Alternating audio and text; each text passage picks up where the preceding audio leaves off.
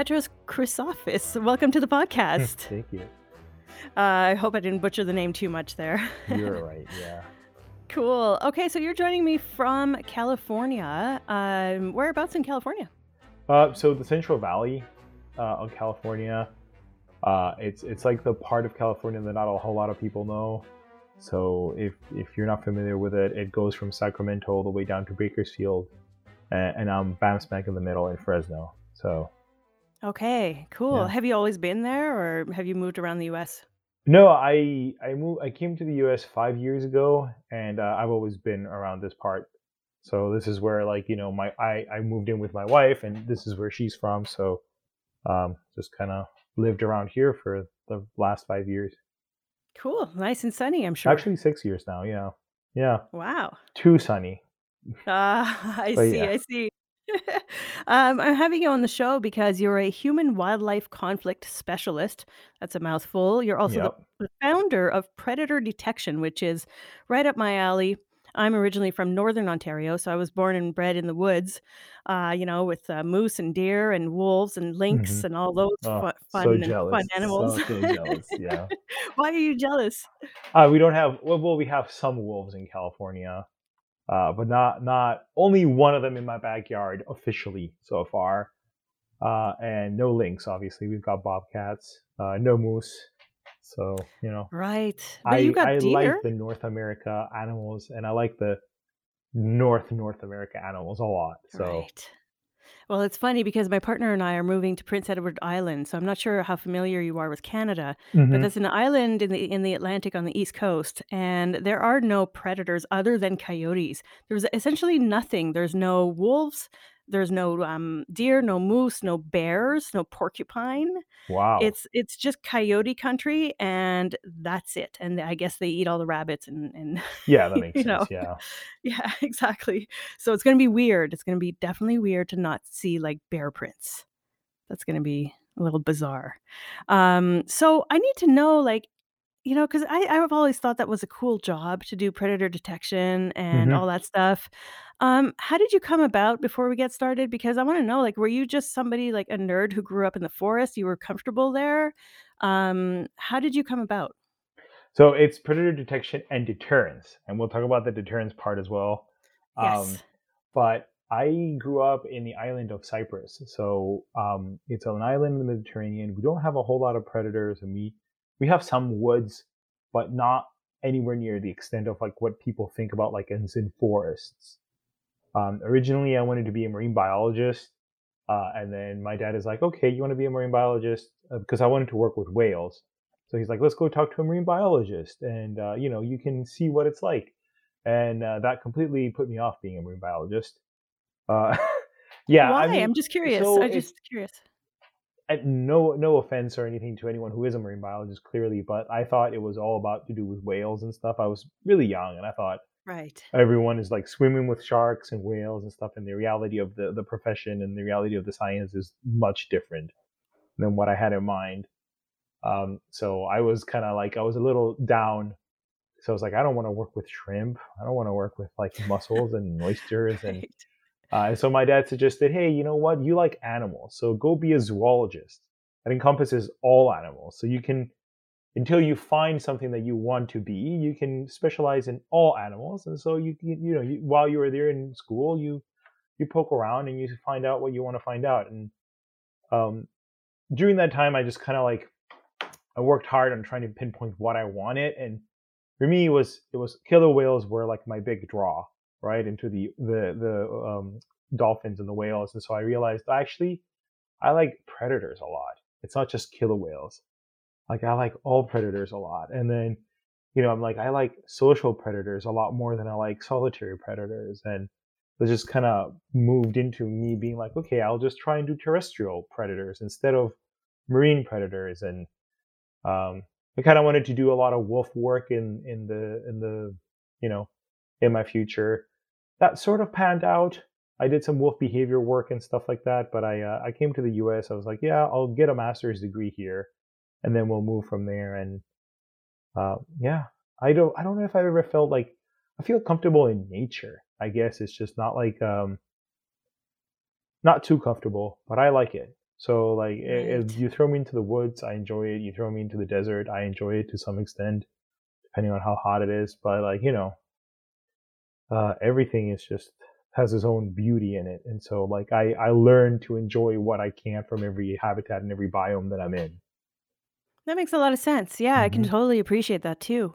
You mentioned very quickly here, solitary versus social predators. When Hmm. I think of that, I think of things like wolf packs. Hmm. So what are some examples of social versus solitary predators? Well, I mean, you obviously have your wolf packs, and you obviously have your coyote packs. And so that those are the ones that I tend to gravitate with, because there isn't just the layer of predation. There's a lot more to it. There's their intersocial reactions, the territorial disputes, and all that stuff. And you've got solitary ones. In this case, you've got bobcats and mountain lions, which are the felines. Usually are a lot more solitary. Interestingly enough, we're finding out that that's not necessarily the case. They may be more solitary hunters than they are anything else. But there's a lot of research now to show that mountain lions, get together and talk and share meals and stuff like that. So it's always like you have this gross oversimplification of what the animal world is like when you're an undergraduate, and then the more you start, getting experience, and then you move on to your graduate, you're like, oh, it's not all entirely like clear cut as it used to be, right? So Right. um, yeah, I mean that's the ones that at least in North America just strike out of me. Uh, Do you know if a lynx is a solitary? Yeah, yeah, they're Yeah. fairly solitary creatures. They get together Okay. during mating, and the mom stays with the kittens for a while until it's time for the kittens to move on. I And think bears too, right? bears are interesting. I think it really depends on where you are. In my cameras, where I set up cameras and stuff, I usually find that the mom bear is followed by either last year's cubs or this year's cubs, but she's always being followed by someone. So I think mama bears, at least in my neck of the woods, don't usually have a whole lot of solitary life. Okay. Maybe a couple of months a year, but not a whole lot. So I don't know. I mean, they definitely hunt in a solitary manner if you consider them hunting, but they don't necessarily like all they forage. They probably do with someone else next to them. So Right. yeah. Okay. That's interesting.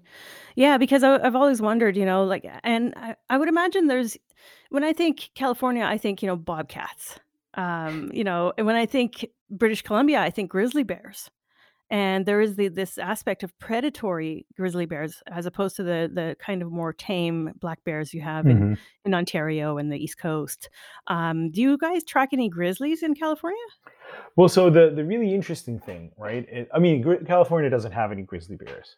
Okay. It hasn't had grizzly bears for hundreds of years now. But the interesting thing about it is that California was prime grizzly country, right? So the area, what you consider in your head as being California, is a lot of the lowlands in particular had grizzlies in them. They had elk, they had all these animals that were present in the landscape, and they weren't in like small numbers either. But there's a huge change.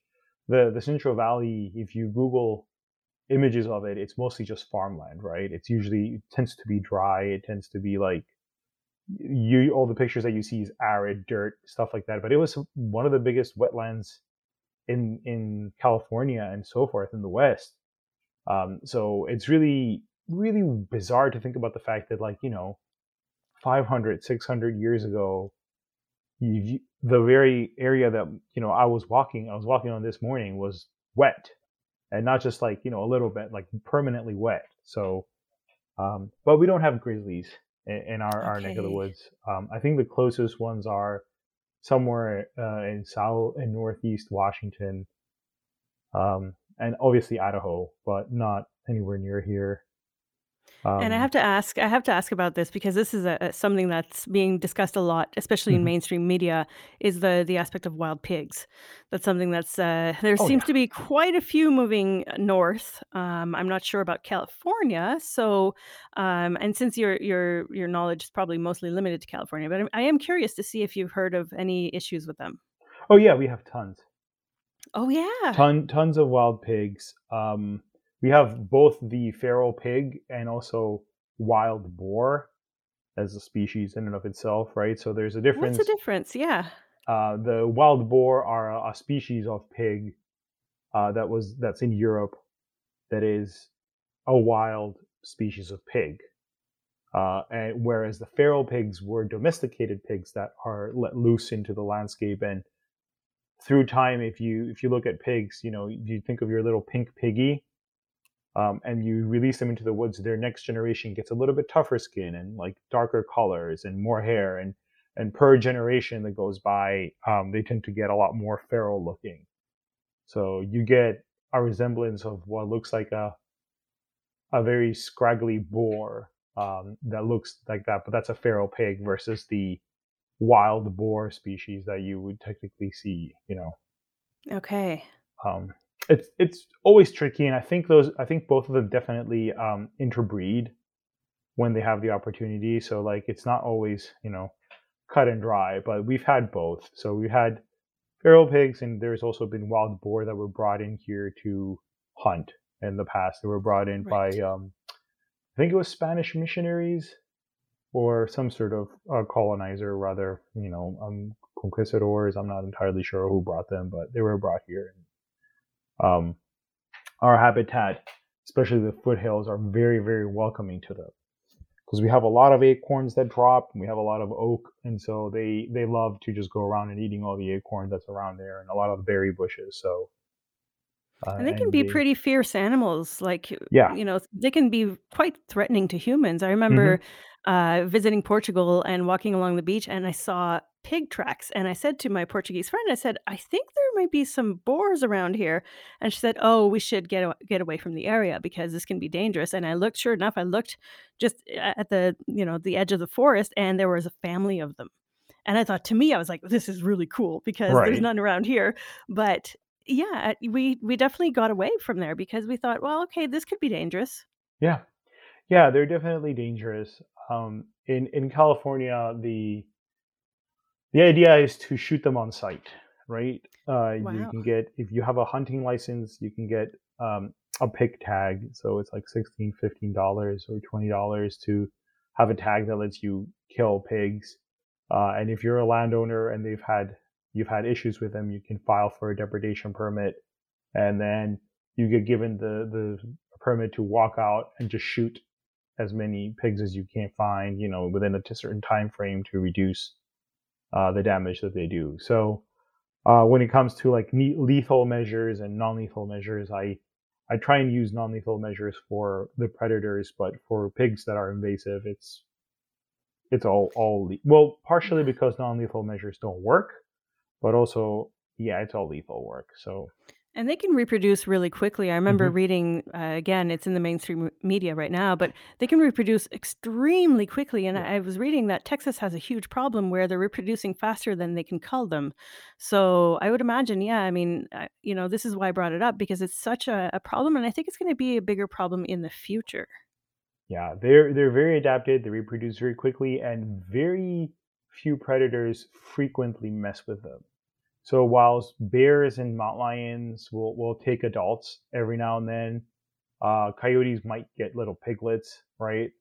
They don't have, so in Europe, wild boar are a little smaller, and they can get more predated on by wolves. So there are wolf packs that, especially in Italy and in the Mediterranean, the wild boar packs, the wild wolf packs are specializing in taking down boar. They know what they're doing. Whereas over here, we don't have predators that have specialized in taking down boar. So everyone that does it is kind of like opportunistic, or testing the waters. But I haven't heard yet of any particular animal that says this is all I'm going to be eating is, wild pig. So Right. I'm sure maybe with time they'll evolve and climate change and all this kind of drying will yeah, move populations around and all that jazz. But I did eat wild boar in Portugal. It was pretty tasty, I have to yeah, say. I imagine the boar that people are able to hunt in California, they can also eat. yeah, definitely. I've had wild boar in Austria, where I did, We caught one and we shot it because it was doing a lot of damage to the area. I've had wild pig here. It's not as good as wild boar. A lot of the pig in general, a lot of the omnivore flavor comes about where what they've been eating. So if they're feeding on natural like corn, hazelnuts, or nuts in general and stuff, they have a better taste flavor than animals that just feed on whatever they find, Right. which could Right. be like carcasses, it could be rotten meat, trash, it could be all sorts of things. So it's not necessarily always good. That's Um, true. I know that there's some programs right now in California where if they do widespread, so they have like eradication days where if they do eradication days, the meat from those animals goes to homeless shelters. So it Okay. gets processed on the spot, and some of the cuts get taken to homeless shelters for cooking because it can make for really good stews. It can make for really good food like that, but not necessarily like a barbecue or a pit roast or whatever. So yeah, Yeah, it's not gonna be the tastiest ham, but it's gonna exactly. be good enough for a good stew, that's for sure. Yeah, and Yeah. like if you have no food, you'll take some of the least tastier Right. food if it's food, right? So in the end of the day, it's Yeah. a benefit situation. So yeah. Exactly. What I find really interesting about what you do is that you do this from your own company. You don't do Hmm. this for the government. Mm-mm. So I find that really interesting because I don't know how it works in Canada, but I've never heard of a predator specialist in Canada that didn't work for the government. I don't know if it's a government domain, but I find it really cool that you decided to just set up shop instead. Is there a reason why you did that instead of going to work for the government? Yeah, there's a couple of reasons. Well, so the human wildlife conflict field is one that's like relatively new, right? And it's expanding. Like at least in the U.S., it used to be predominantly in areas where endangered species were present. So wolves, in particular, you couldn't go out and shoot wolves, right? It was illegal to do it. So they had to have people who would specialize in going out and talking to the ranchers and either eventually leading to the shooting of the wolves, but also setting up measures that deterred wolves from the livestock and stuff like that. So it started with the federal government, and there's more state jobs now. Uh, Honestly, one of the reasons why I did it is because I didn't have the job anywhere else. Like there wasn't anyone hiring. This started off as a simple like project situation where I helped a bunch of friends, that I knew, help them deal with like their livestock depredations. And then it kind of escalated. And I said, okay, I need to put a name down for this. I need to make this official. So A, it looks okay on the resume, right? And B, there is some legal and some legal constraints and some things that may, if they pop up, I have some protection rather than just being someone who is just walking around on people's properties putting devices that make loud noises or whatever. So there was a need to formalize everything before anything happened that would backfire on me. Um, Yeah, that's a very smart move. I mean, I mhm. myself am incorporated, so I Yeah, love it when people start their own thing as a way to create their own careers. yeah. I think that's really neat. Do you watch the TV show, Yellowstone? I have not. No, not yet. Okay, it's one of my new favorite shows. I just started watching it. I Yeah. marathon watched the first 3 seasons, but it's great because it shows ranch life, and it also Hmm. does deal with the wolves, being predators around the cows that these guys are raising, and that they always have this one cowboy in charge of deterrence and all that stuff, and I've always found that fascinating, like, and they usually pick this cowboy who's just in tune with how wolves behave and all Right. this stuff, and he's the person who, during, I guess, the seasonal run, makes sure that the wolves don't eat the cows, especially the baby cows. Right. So do you get called for jobs like that? Like, do ranches and farms call you? Yeah. So one of the advantages of being that kind of emerged as its own positive accidentally, but one of the advantages of being independent is that you're not associated with the government, and so there's a lot of distrust of the government recently. In popular media and a lot of all these Right. things. So when you're a rancher and you don't have anyone to turn to, you don't want to turn into to the government because you don't trust them for whatever reason. But you also usually a lot of these people don't want to turn to wildlife advocate groups, right? Because they also don't trust them. So being independent offered me the ability of me walking up to people and saying, I have nothing to gain out of this. I just want to help you, right? And here's how I want to help you with the way that I think science, benefits you. So this is what the best science says. This is what the most recent science says. This is what we're gonna do. So I get calls from farms and ranches. Usually now it's up to this point it's been medium sized operations. Like I haven't had anything like really big. Um, I think the biggest one was about 200 sheep, 250 sheep, I think, or something. Oh, wow.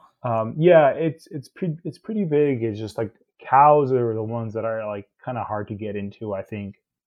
Mostly because adult cows don't really have a whole lot of predation, right? But if you have sheep or goats grazing in a national forest, you're basically ringing the doorbell for like every single the dinner bell for every single predator that's out there, right? So they have a lot more issues with depredation. So they want to get more people involved and deal with it. So You see a yeah. lot of people, at least around, Ottawa, where I'm recording from, um, a lot of sheep farms and goat farms Mhm. have llamas, and they Mhm. have these, sheepdogs or whatever. Do those tend to be a good form of, deterrence, or do you sometimes have to go one step further? Livestock guardian dogs are great, right? If you do it properly, I've just been starting to get into it in the past maybe 9 months. Before that, I was using a lot of electronics, but I know that for a fact the dogs work better. It's just a matter of getting into it, getting the people accustomed with what you need to do. Getting the puppies or the dogs raised and bonded with the cattle. There's a lot of cost up front, so it's not for everyone, right? Especially if you're going to buy a breed dog, because you can't just go out and adopt a dog from a shelter, right? So there's certain costs associated with it. But I think the dogs in particular are really good. Um, there's a whole psyche of creating a fear landscape for a predator, and I think the dogs do that very very well. The llamas and the alpacas and stuff. It's really cute, and I like to see them. Right, I've seen people use emus as well. Um, they work to an extent. So like the llamas and the alpacas will work on canines because coyotes and wolves historically have not encountered this species before. So you'd always like even and this is not obviously this isn't scientifically proven, but I think that um, instinctually you don't know how to react to something that you don't have a life history with, right? But I think mutt lions, I've seen them kill, or I've seen killed alpacas by mutt lions, and I think that the animal, since it ranges from the north to the South Americas, I think there's something instinctually that lets them say, okay, this could be potential prey. So I think they work, but I also tell people that if you're going to keep like a guard llama or a guard alpaca or whatever, try and add something else into the mix to keep the lions away. Because the lions will be Okay. deterred at the beginning, maybe, but eventually they will probably die, They'll or they will probably probably. just well, I mean, I would imagine they would just study, right? I mean, I Yeah, would think they're smart enough for that. I mean, there's a lot that goes on into like each livestock depredation event, right? And most often than not, these animals aren't just they don't just wake up one day and go, you know what I want today, lamb, right? There's usually some outside force that is pushing them towards going and attacking livestock.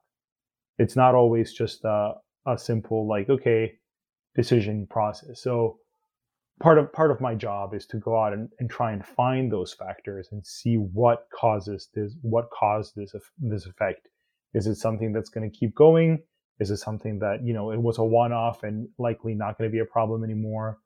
And you just have to do a lot of like looking into the habitat, hopefully get some images or some videos of the animals themselves so you can decipher some behavior and stuff like that. There's a lot of like CSI work that goes into it almost. I Well, think that it's was I guess that leads me to my next question then, which is how does that process even work? Like, let's say I own a sheep farm, let's say, 200 sheep. A few of them I've lost to coyotes, or what I think are coyotes. It might be wolves or it might be lions. How do you even start with that? Well, if I told you my trade secrets, no. Right, of course. So In it general, in general.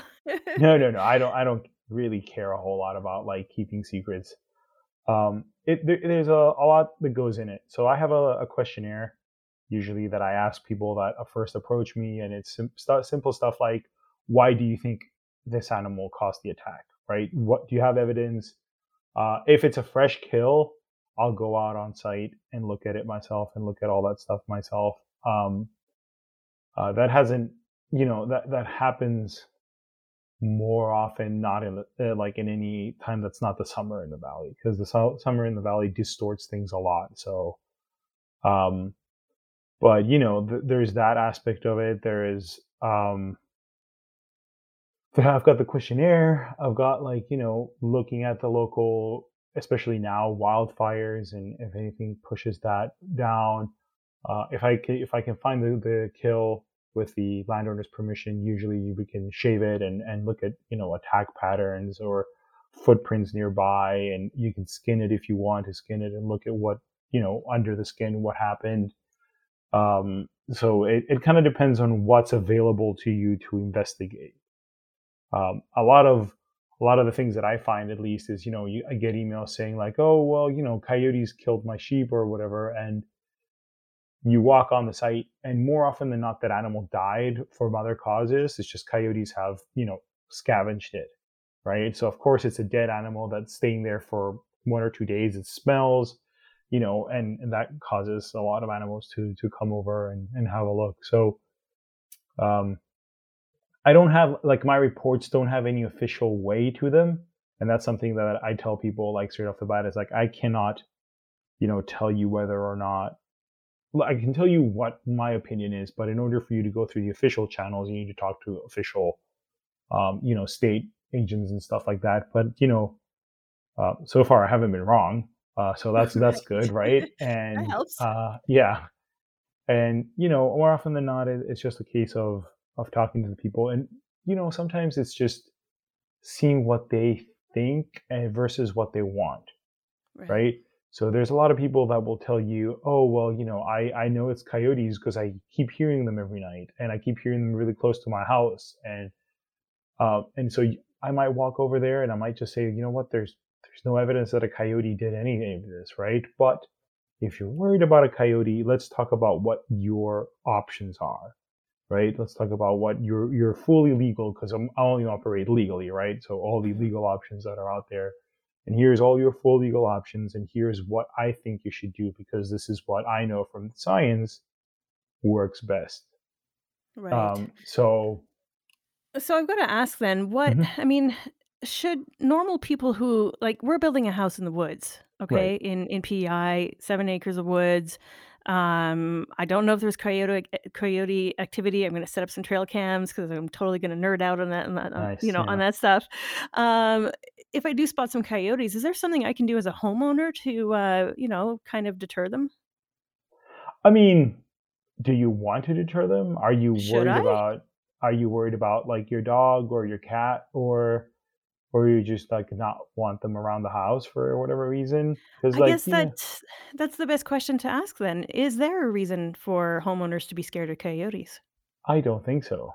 Like, Okay. the only things that I think you ought to be cautious about is, yeah, if you let your dogs out to go potty at night, right?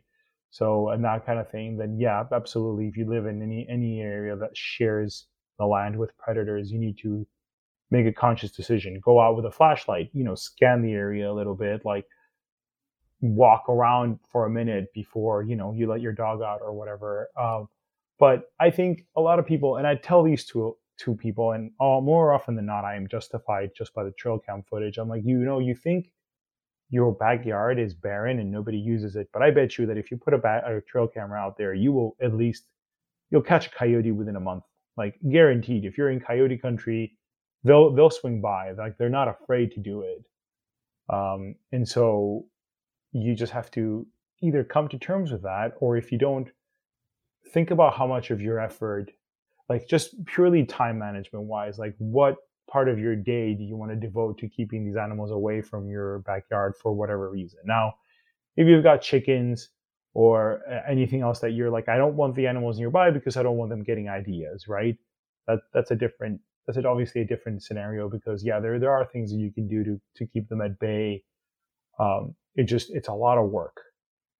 So it's just a matter of like, do you want to do that, or do you just want to build a chicken coop, electrify the chicken coop, put the chickens in, every night when they're unattended, just put them in there and then sleep soundly 99% of the time, Right. right? So Is that, when I've heard you say already electrify a few times. Is mhm. that one of the main methods for deterring predators?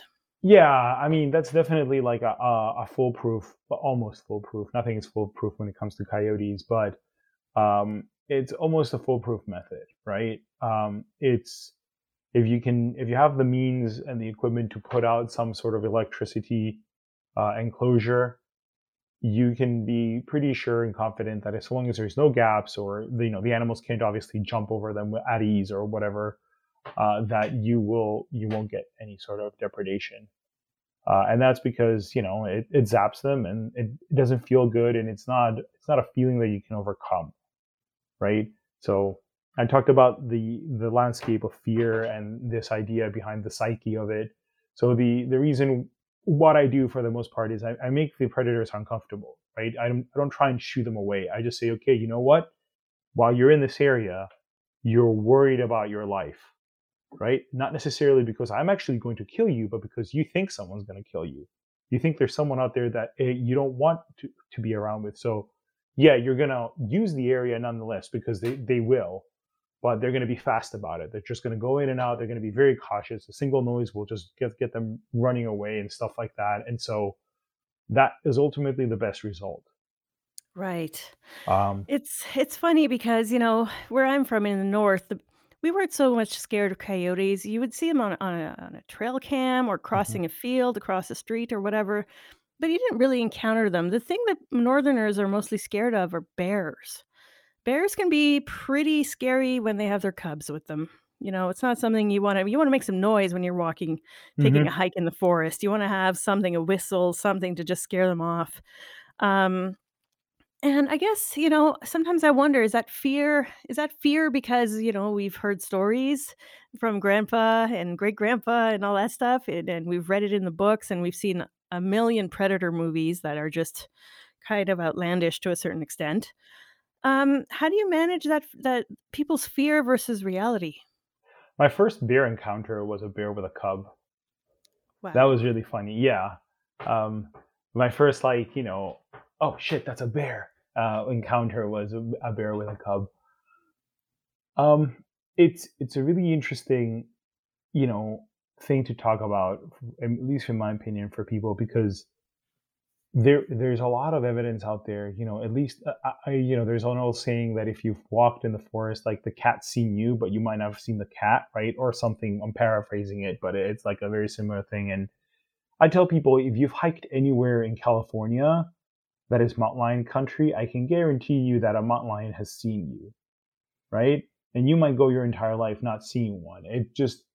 I think we hype up these animals so much because we do hear these stories, and obviously, like with social media now, we get more and more of these stories fed to us. Instantly someone gets attacked in a county in the middle of nowhere that no one's ever heard of. It becomes national news, right? Or the people that you are interested in, or the people that you have in your social bubbles on like any sort of social media might share it, and so it might spread. Um, so you gotta just sit down and think about it and say like, okay, how much of this is just sensationalism? How much of it is just because they're reporting something because there's something to report, right? Um, it just the reality of it is that if you take some precautions, you're very unlikely to like have any sort of issues, especially when it comes to black bears and mountain lions and that kind of stuff. Like grizzlies are a different ball game altogether, right? And polar bears as well and that kind of stuff. But um, I think like there's definitely issues with bears, especially habituated bears. Like you can't go out there and say you're like, oh no one's been attacked by a bear, and the same goes for mountain lions, right? But I think those are statistical anomalies in like the millions of people that are out there in the woods every day, enjoying nature and being in close proximity to these animals without them knowing it. I have footage of people using a trail, and there's a coyote, watching them go by, and they don't even notice the coyote as they go by. And this was like 30 feet away from them. Just the coyotes tucked in a bush in front of my camera, right? And the people just keep on walking, and nothing happens. And we have this idea that nature is out to get us because I think primordially that's what we were used to, when we were back when things were actually out to get us. But I just think is like it's not very common. I also think Americans in particular, like all North Americans, not just like the U.S. citizens, but everyone kind of enjoys this feeling. I think maybe it's a Western world thing now that I'm thinking about it, but everyone wants to instinctually have the woods be wild, right? I think everyone wants to be like, oh, you need to be careful when you're walking out there. Like I've hiked on a property, and we came across like a fresh deer kill, right? Like super fresh, maybe an hour long, and people were like, oh, this is really worrying and stuff. I'm like, why?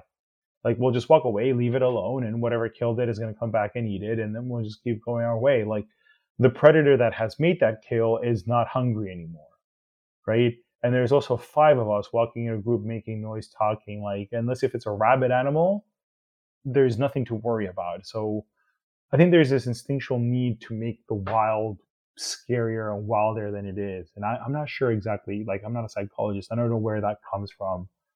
But I noticed that a lot with people, fairly, not sterile, but like fairly easygoing habitats that, you don't need to worry much about like walking around in oak chaparral forest, right? You can see everything around you and stuff like that. And people are like, oh, you better look up on the trees because there might be mountain lions up on the trees waiting to drop down on you. And just, it's a very interesting. Yeah, yeah, you nailed it though, because I gotta tell you, especially in Canada, we love feeling like we're part of this dangerous, wild, Mhm. mountain or lake kind of, environment. My partner who's from the East Coast, and she was like, "You don't need to feel wild in the bush." And I was like, "Yeah, but I'm gonna get myself a new hunting knife and da da da da da." And it's like this thing that's this alpha thing that's built into me. It's like in my genes. I don't know where that's from, but definitely maybe it's because I'm from a hunting and fishing family. So we're also the predators, right? Ourselves as humans. In North America, there's a lot of hunting. Mhm. Fishing is different, perhaps, but definitely when you're from a hunting family, you tend to see yourself as more of this kind of wilderness folk kind of thing. I don't know how to describe it. I think, yeah, I mean, I think that's definitely it. I also think that you know, I mean, there's how that aspect of it. I also think that there's the aspect of like you have a very selective memory, right? So if you go on 5,000 hikes and you never feel in danger for any single one of them, you remember them as, oh, we went on this nice hike. There was a nice view, right?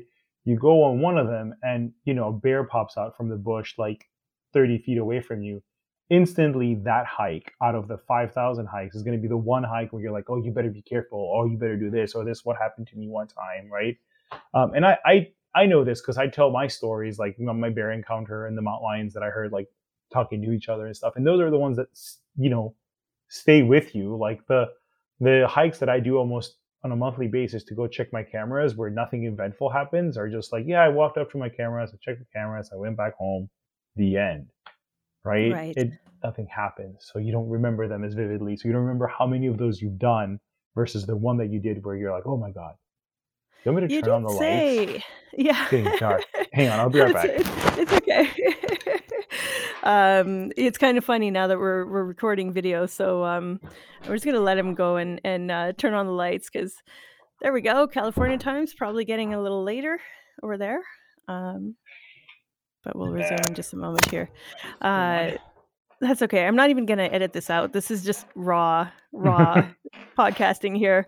But, you mentioned grizzly bears and polar bears are a different breed. What did you Hmm. mean by that? Are they actually, animals that you should be careful with? So I don't like. I mean, we should preface this in saying that I don't really have a whole lot of experience, right, with Yes, either of of the course. species.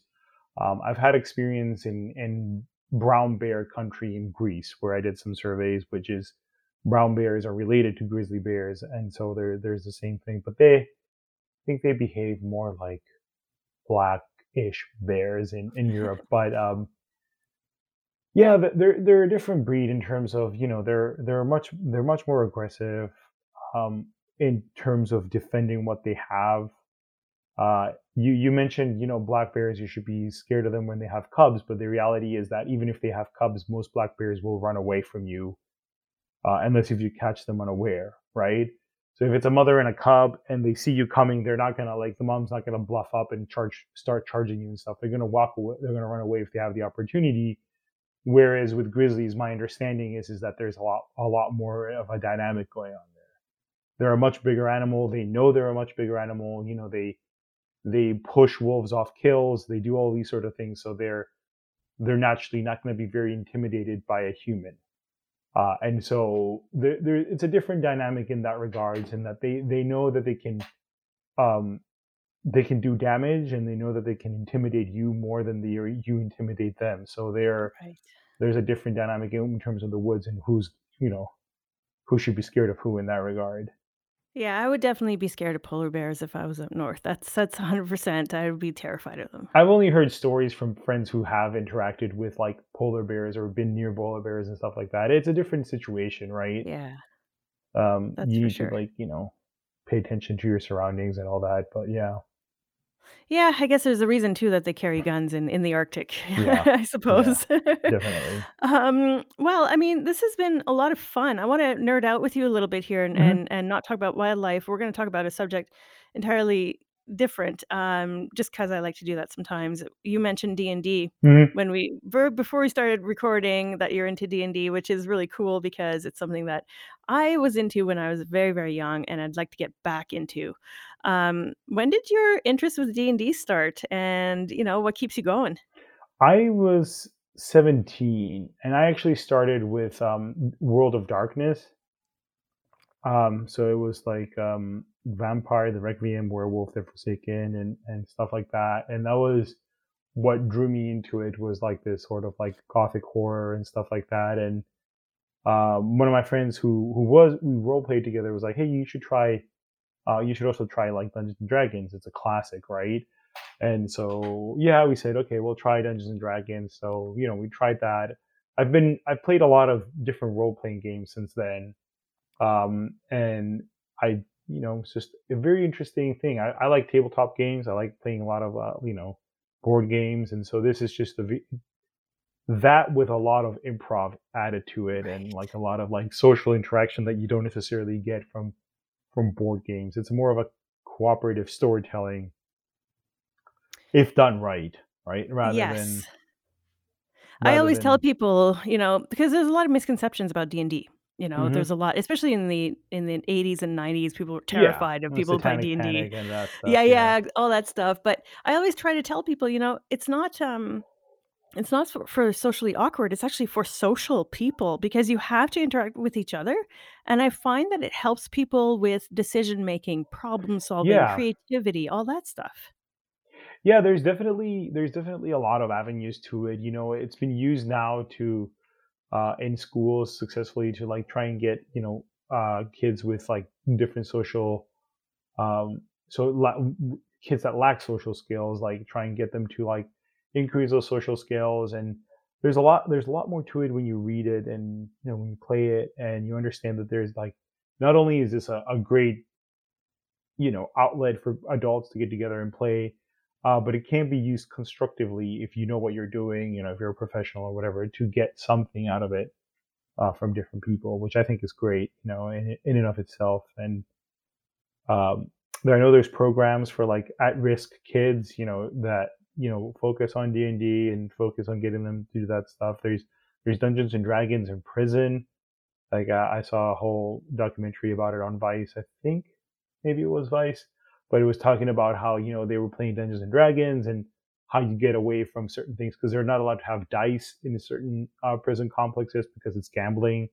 so they had to try and figure out how to do, rolling for it and stuff like that. And so, yeah, it's a very interesting thing. And there's a lot of culture, and now we're getting a lot more spotlight in things like that. It's no longer considered like the stigma that it was before, so people are getting more exposed to it. And yeah, Right. I think it's a great, hobby to get in. It requires some money in the beginning, but also like not a whole lot. So also can be relatively cheap if you want to share the costs with friends. And Well, I mean, compared to becoming a hockey player or, doing anything else, PS5 is much more expensive than, oh yeah, all the books than combined. playing D&D. No, I Yeah, think it's really cool.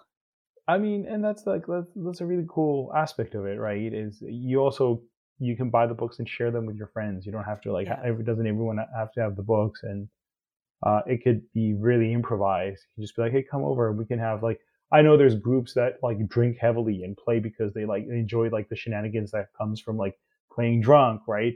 And I know other groups that are like, no, this is very serious role playing. We're going to get into character. We're only going to be talking to character. And so there's like all this different spectrum in terms of what you want to get out of this game that is essentially like the same rules for everyone, right? Um, but then, you have people that sit down and build elaborate settings with like, every inch of the world finely detailed. And then you have other people that are like, I don't know, it's a city called City. Who cares, right? And Yes. so you get all these different spectrums of people, and somehow a lot of people mesh with each other. So you get people, everyone meshing together and being like, okay, we're gonna do this, and we're gonna do a funny campaign that where everyone's just gonna act silly and funny, or whatever, or really evil one where we go around killing everyone we find, or whatever. Like it's just this all like outlet of imagination that you get through it. So yeah. I would imagine too, just with a few minutes left here, Hmm. I would imagine that, like you said earlier, sometimes you have to go investigate animal death. Hmm. You go to a farm, there's dead animals, Hmm. sometimes shredded apart by an animal, sometimes whatever. Um, Playing D&D must be a good way to cope with that kind of stuff. I would imagine your science degree didn't prepare you to look at shredded up animals. I mean, it in my upbringing, death has always been like part of my life, in terms of like, we were taught really early on to like accept death for what it is. So like that part doesn't bother me, but it definitely has helped with creative process, right? So in both ways, interestingly enough, my job has helped me put information into my role playing games that aren't necessarily something that everyone thinks about. And the other way around is that, the role playing games have definitely like, one of the really cool things is if you are the games master and you put this puzzle forward for people to solve, right? And you're like, this is in your head, this is how you solve the puzzle, and then your players find a completely different way to solve the puzzle, and you're like, holy shit, how did you guys figure that out? Like, this is Yeah. insane. And that actually comes back to my job, because like coyotes in particular are notoriously smart animals. You like, I will always say this, no matter what, it's like there's no predictable way to deter a coyote. There Mm. are tools in your toolbox, and some of those will work, and some of those might work perfectly, but they won't work forever because these animals adapt. So you gotta stay on top of it. You gotta think outside the box. You gotta introduce a lot of things. You gotta do all these sort of things, and um, interacting with other humans and seeing how they solve certain scenarios that you think can only be solved in one of five ways, and they introduce a sixth, seventh, and eighth way, right? Gets you to be a lot more understanding of how other people think. And I think ultimately that's like a big part of it, is that you're introducing some diversity in terms of the way you're thinking into your table, and that, in my experience, has translated to my field skills. So Yeah, that's, yeah, really, really, really neat. yeah, I love that. I love it, and I especially love that little, tidbit about the coyotes. yeah. I wish we had more time, but I'm gonna have Hmm. to call it, quits now. But, listen, Petros, I wish you all the best. Uh-huh. I have to say I'm really proud of you for being, a science guy who went into industry. I interview a lot of academic, scientists, Uh-huh. and I don't get to hear the voices of the people who didn't stay in academia and just went Yeah. into industry. So it's kind of interesting to hear your perspective on things. So I wish you all the best, and, it's been a lot of fun having you on the show. Thank you.